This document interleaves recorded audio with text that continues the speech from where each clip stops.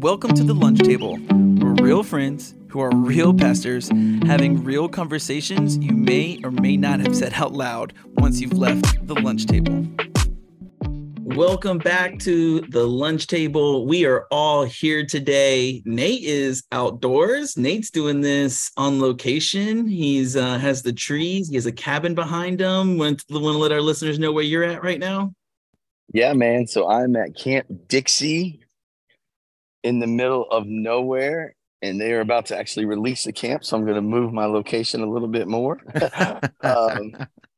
And out here at a Carolina Ministries Kids Camp, man, been phenomenal.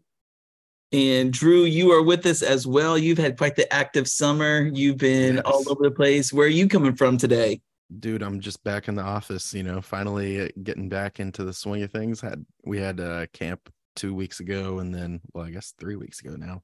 And then we had a little vacation to Disney with the kids and all that stuff. So Disney, nice. Yeah, it was terrifying. But so you're eating ramen noodles all week this week, Oh, no. I was blessed to have parents that really wanted my kids to go to Disney enough to pay for it. So that was really cool. Yeah. Praise God. But I mean, we did pay a lot of money in food and stuff like that. That is for sure. Definitely that hit the wallet. Definitely. But yeah, no, we're good, man. And actually kidless. My kids are in Florida right now. So it's literally just me and Lexi for the next couple of weeks. All right, let's go. Yeah, dude, I'm telling you, just take it from a parent of an autistic child. You, even if you don't have an autistic child, you probably need a break at some point. Send those kids to grandma's. Let's go. Come on. I tell you, with us in our foster kid journey, that's the number one advice was like, there's people out there that are there to help, go rely on people to help you, because it is exhausting. That is for sure. You guys even got to use like the respite care system, right? So we had like a home emergency. We had some fire ants got into our electrical and fried our kitchen and our well pump, and so we were without water for a while. So respite care came in clutch and were able to help us with the girls for a couple of days. Dude. And then for vacation we got some respite care for a little over a week. And so it's hard. I tell you, for anyone who listens who is in foster care or adoption, that might be an episode of itself. It is a weird place to be on how to love these kids when it comes to vacations and needing breaks and things like that. But at the end of the day, I have learned rest is a very good thing. And speaking of rest, Nate, you walked 25 yards. You look like you're about to pass out. What's going on? You're not doing 9 rounds anymore? What's going on with you over there? I just jumped back in the 9 round. But yeah, camp. Okay, I'm gonna get roasted by the people here at camp that know me. So I stay in a hotel offsite. I truly retreat this week up, and but I'm still exhausted. Well, listeners have heard Alex Simon's story, so he stayed with me because he's just a speaker here this week. And you go from, I'm going to get plenty of rest, to 2-3 a.m. conversations that you're like, why did we do that? So I am still camp tired, even though I've not been in the camp mode too much. It's really only because he can't go to IA. If he was at IA retreat, you probably have those then. He can go now. Yeah, he can go now. The dam has been broken, or whatever that is. Let's go. Oh, watch your mouth, Nate. You're at Hoover Darn. What's going on? The dam blockage has been removed. That's what we can say. That did not make it better. That's okay. I still don't get it, but it's okay. We're all back to you. So 3 a.m. conversations. So the lunch table to the Waffle House table, right? The combo. Yes. Matt, don't pretend like you haven't slept with me in a hotel before. You know how those go. Oh yeah. Too often. But so you guys are in the middle of the summer. So Drew, you had your summer camp, kind of getting ready for the fall. Nate, you're at kids camp, and then you're going to show up to your teen camp next week. What do you do? Well, if you're a lead pastor, what are you doing there? So I'm here at kids camp as a dad. So my 2 kids come and then their friends. And so I get to be here as a dad. And then for teen camp, I'll stay through and speak to youth adult leaders on Thursday, Friday, and come back Saturday to preach Sunday. So as you guys have made it through this season, this summer season, which is kind of, camp is obviously a huge deal, traveling, teaching, mountaintop experiences, hopefully for you and your teens, but then there's also like a level of rest, right? Mm-hmm. You kind of get to go on vacation and kids are gone. My question for you guys is like, what is God moving in you right now? And what are you guys learning about yourself as leaders? What's changing for you guys this summer compared? I don't know. What's just changing for you right now this summer as you're getting ready to go into the fall? Yeah. Honestly, I feel like my perspective on like the ability to like plant a seed and wait for that seed to bloom, like that has been really hitting me. There were a bunch of students like I haven't had a big like salvation and baptism kind of summer camp in a while. Not like whatever. I mean, good things have happened at summer camp. Summer camp is always good, right? But we took 75 students, 23 of them either rededicated or were brand new Christians, and 19 of those got baptized. And so it's like, and it wasn't like, a brand new 6th grader who never really heard the gospel because he only went to VBS. Like, like there were a few of those, right? But but then there's like these girls who have been coming to youth group for like 4 years and didn't even really want to be there in the first place. But now they're like a totally different person because they actually know what they believe and it was real to them, like it was very real to them, and they like actually made a decision, not just like, oh yeah, I want to do that. That like they took the time, and so those ones where it's like a kid that you just like, I have no idea if this is working or not. I have no idea if they even know anything about God or if they even care or want to be here.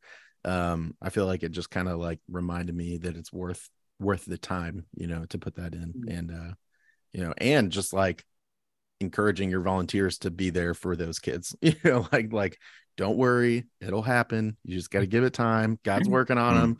It might not seem like it, but like, just like that encouragement to be able to pass that on, that perspective really hit me hard this summer for sure. So I'm going to throw a curveball here. We're going to go a little deeper here. Okay. Ooh. All right. So there is the mentality of, right, like Jesus could come at any moment, right? Like we got to get him saved now. Jesus coming. But then that's also hard to like comprehend on the like, because like my personal opinion right now is that Jesus isn't going to be coming for a long time. Like, I think there's still lots of Christians. I think God's on the move. I think that, the world is still in a place where God is active in lots of people's lives. I just don't see it ending anytime soon. So what does that mean for us when it comes to the encouragement we give to our leaders and the way we lead our church when it comes to trying to get people saved and into those discipling relationships and things like that? Man, I have always been of like and I feel like I went out of turn a little bit. I probably should have let the lead pastor go for a second, but who cares? I'm taking the No. That's it. I've always really thought about this because I feel like I'm in the same boat where it's like, not only do I not know, I really don't think that it's now anyway, but also it doesn't even matter. Even if I did know, I'm still like, we're on mission to like disciple as many as possible. Right. Like, and it's not a numbers game. It's a life game. It's like, it's like, I'm going to do whatever God has laid in front of me. And like, just like, literally it's like, hand them to me, God. Let's go. Yeah. I'll disciple them. They're here. I'll do it. They're like, let's go. That's right. That's kind of like the whole thought process on that. And I feel like that's the thing too, is like, it gets really easy. And there was a little bit of that when I got here too, a little bit of this idea of like, oh, well, it's all about, you go to camp and it's about the number of kids that come back saved and all this stuff. And it's like, yeah, numbers are cool. And like, even me saying those numbers, like, that sounds really awesome, right? But like, I'm way more excited about the fact that those kids are actually being discipled now, and like kids making a decision to like not live with their dad anymore because they know that's bad for them. Like, like things that are way more important than just that one moment of saying, yes, I believe in God. And it's like, that's just the start, it's like, it can't stop there. I think that's if it's just about like, oh, how many people got saved, then discipleship doesn't really matter to you. And then you missed it anyway. Yeah. So that's what I was going to actually comment on. It's crazy because we just had that conversation with Alex driving into camp this morning. It's like big crowd of kids that got saved last night, 2 from our group. Wait a minute. Wait. You drove into camp? You didn't get picked up by your limo? Yeah, right. Yeah. So as I had to drive in, hard life. But literally saying like, man, here we go. Like all those kids, now it's on the leaders, it's on the local churches, like, discipleship process. And I coined this phrase, and I'm like, I got to reword that because I'm speaking to the youth pastors this weekend. I'm like, the mission field is ongoing, but now the battles are really beginning. Like how are you going back and discipling and equipping and listening to the worship song, Make Room? Like, are these students now making room for Jesus to impact their everyday life? Like, okay, they raise their hand, they said the prayer, they feel like, I'm not going to hell. Awesome. That's great. But what's next is crucial in the discipleship process, of course. Jesus told us to do that. So that's a good thing to do as well. Yeah. So Nate, with that being said, what is God moving you right now? I mean, I don't know if this is kind of getting back on topic per se, but like, what is God stirring in you? Yeah, so good timing. I'll have to throw a little teaser out there and then I'll have to bounce, okay? But what God is doing in my life right now, through a lot of change, within 4-week time span, our associate outreach pastor, our kid life director, and our bookkeeper are all gone within 4 weeks. Just bam. So a chance to rebuild, to say the least. And talking about those late night conversations, time with other believers, Alex Simon, he gave an analogy that was incredible. He said, Nate, and I thought about, Drew, you're in a military town. So thinking about the military analogy here. But Alex goes, man, think about a Navy SEAL. And imagine a Navy SEAL going through is like, even if they get shot, like what keeps them going? And it's the fact that they're not like, oh my gosh, I didn't sign up to get shot. I didn't know there would be bullets flying. I didn't know it hurt. Yet it's like, no, they knew they signed up for that. They knew the dangers of that. And yes, it hurts. And yes, it sucks, but they keep going because of the greater good, like the bigger purpose.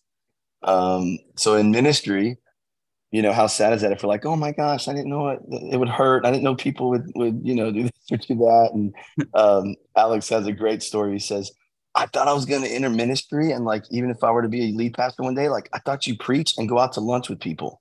Like what? Like where is all this hurt coming from and all that, and hey, IA listeners out there, the IA manual, how to lead in crisis, how to handle these things. I mean, it'd be like a Marine, a Navy SEAL saying, well, I didn't sign up to have bullets flying. Yes, you did. Yes, you did. And when it happens, it hurts, but you keep going because you signed up for that. And then in the ministry world, it's not about you anyways. So I'm in a season of rebuilding and taking the hurts and learning myself on how to lead better. I heard this quote the other day. They said something. I'm going to kind of paraphrase this because I can't remember exactly how it goes, but something like he goes, I think the mark of a leader is just how much pain they can handle. Like, I don't know. What do you guys think of that comment? Like, what do you guys think about that?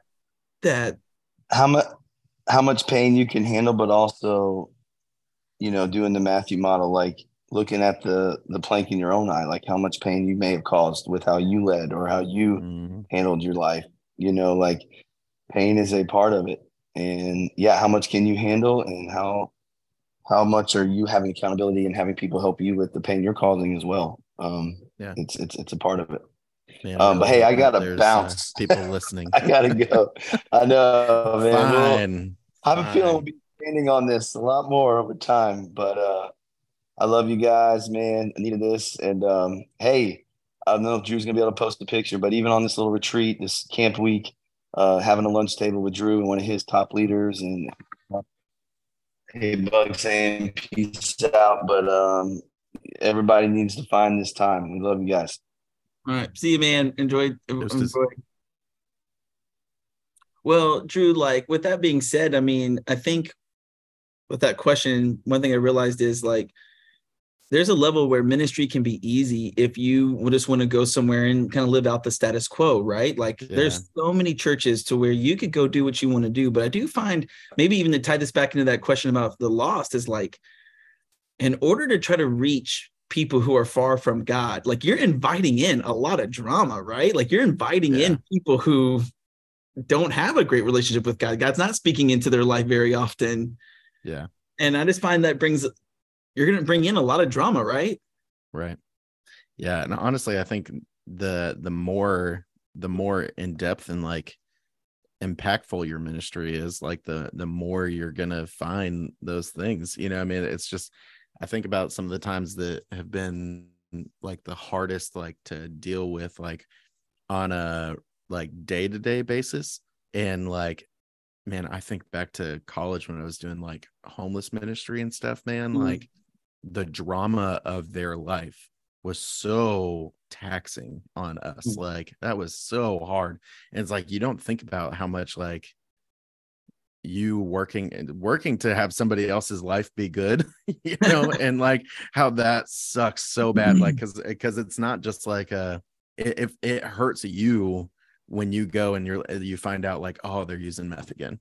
Like, oh, they're doing this again. Right. And it's like, it's not like a, you know, cause it feels like a betrayal, even though it's totally not like on you, you know, but like and I mean, it is them kind of leaving behind their relationship with God, but it's just like, man, this sucks. Like it does. There are some things that just hurt like that, you know? So you took one of your I think you said this was the biggest group you ever took to summer camp this year, right? It was one of your bigger ones. Have you found as your group has grown, I've always said healthy things grow, right? As your group has grown, has that made you has more drama into, because like you're right, because like now you're like it's every kid that you're kind of worried about or thinking about or hearing stories about, or has that, as you've grown, have you found that you've been able to handle more of the bad decisions, or not even bad decisions, but just the weight of more and more students just comes a weight of more and more things that you have to plan and think about and work through? How have you been able to navigate that growth in your own ministry so that you don't lose your mind? So honestly, and I think you'll probably be able to speak to this a little bit too, is this idea of like, the more that we've grown, the more the ministry has had to evolve. Like, for a long time, I've been the guy who's like, and on Wednesday nights, I'm pretty much still in this where like, I want to have my own group of students that I can disciple to, right? Like, just because I'm a relational person, that's just me, you know, whatever. And like, as honestly, it's gotten to a point where even on Wednesday nights, it's like this. But for camp, I realized that actually was really selfish of me. And I was creating a ceiling for myself because I was literally unable to do everything all at once. You know, so it was just like, so I stopped doing that. Right. You know, it's like, but because of that, like I had more time to focus on the little details in between things, and like training up our volunteers and like getting them ready to go for all these things, and like helping them to know our standards and all these things. And so actually, even though this was like, I mean, only by a few students or whatever, but this was still like my largest camp that we've done. It was also the smoothest camp that we've had. Yeah. You know, and so, right. You know, and so it's like, and I got to care for more students one-on-one because I wasn't so worried about like, oh, where's my group? Where's this? You know, what's, you know, this kind of thing, you know, and I think it was just better for them because I was able to care for them as a group rather than trying to give myself to something that I want right for them and for me. But it was better to put someone else in that place. I think, man, that's so cool to hear, because for whatever reason, when I got started in ministry, I just don't feel like I got that memo until about 3 years in. You know what I mean? I feel like, I don't know if that was just the churches I was at, or I don't know, but like, it is so good to hear, like, we are not meant to do this alone. And just because you're paid, for whoever's listening to this, just because you are paid does not, that you're not paid to do it all yourself, right? Like, you are paid to train and equip the saints to do the work of Christ. And I find that the more I try to put on the weight of my own, all the weight on my own shoulders, it's impossible. Like, you're just a roller coaster of emotions. And I'll tell you, man, if I can just be 100% honest on this podcast with you and our listeners, that is always my biggest fear. If I don't think I'm going to be a lead pastor, but it has to feel the weight of, like, the higher up I feel like you get in an organization. I wonder if it just feels, the more you feel that weight of, like, not being able, having people next to you, like peers next to you that can help shoulder it. And that terrifies me. That is don't like that. Nope. Oh man. Yeah. And I think something about that too, that, because I definitely had that moment, I think it was actually really at my 5-year point that you're talking about, of like, I can't do this on my own. This is not going to work, whatever. And like really leaning on my volunteers a lot more and leaning into, okay, we need to do this as a team, kind of thing. But that comes in stages too, right? Like, there's some times where it's like, there's some things you have to hold on to, but there's some things that you also really need to give away. And so it's like, this isn't a one and done kind of conversation.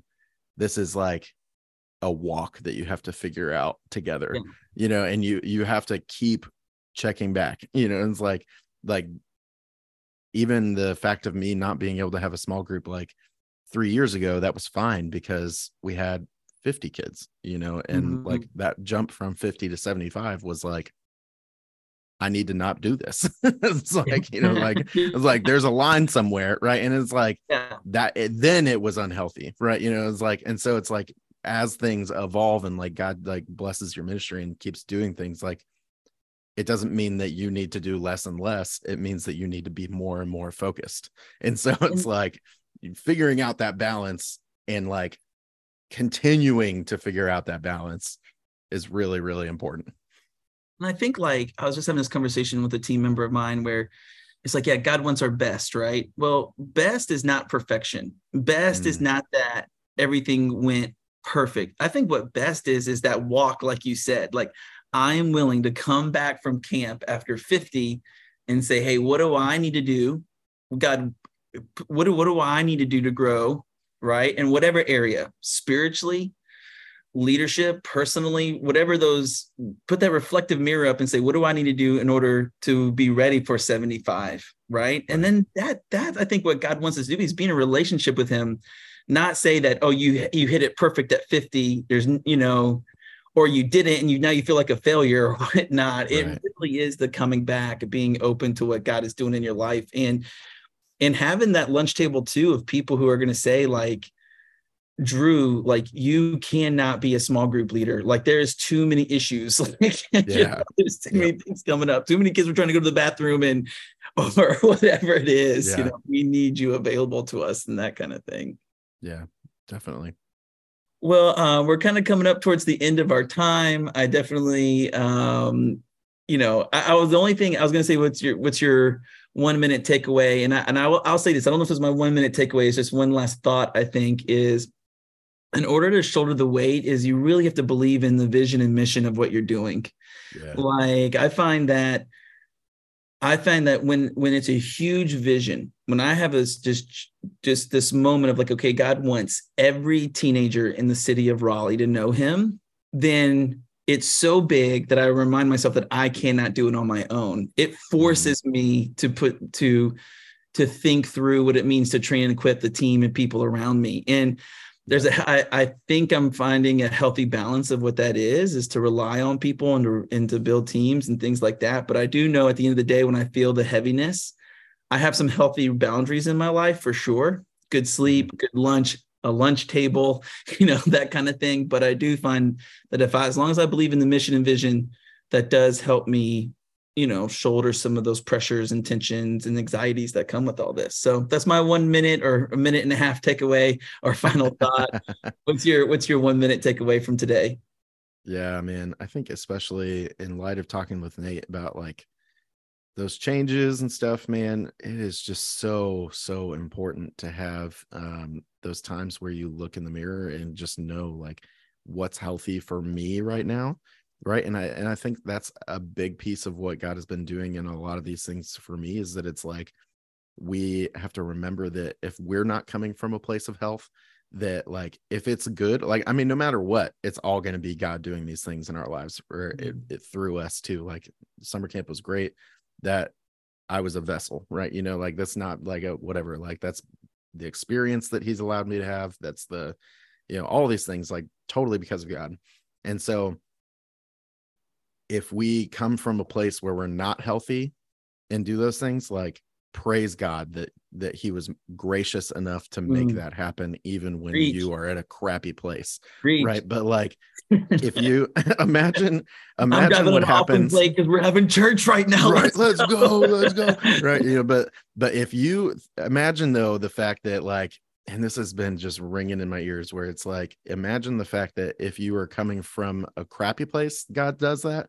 Like, but imagine what could happen if you were coming from a healthy place, and then God could still do some, like, not just those things, but because you're so healthy and so connected, he could do even more. Right. It's like those things where it's like, man, we just got to make sure that we're in the right place spiritually, and having our lunch table, having our all those things, but like also situationally, where it's like, do you need to be a small group leader?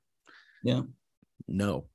Like you don't have to be all the time, and it's like, is it good? Yeah, absolutely. It doesn't mean that it's right, and so you gotta find out what that balance looks like, and kind of go from there. But yeah.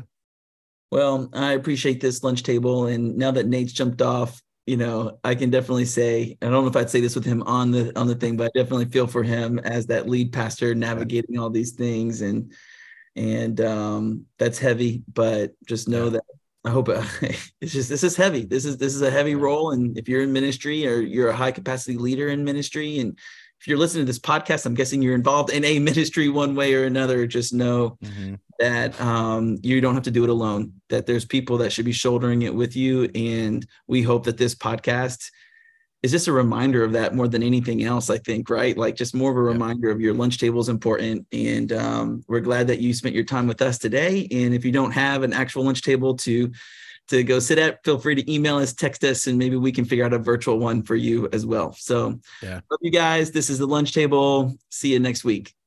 Peace.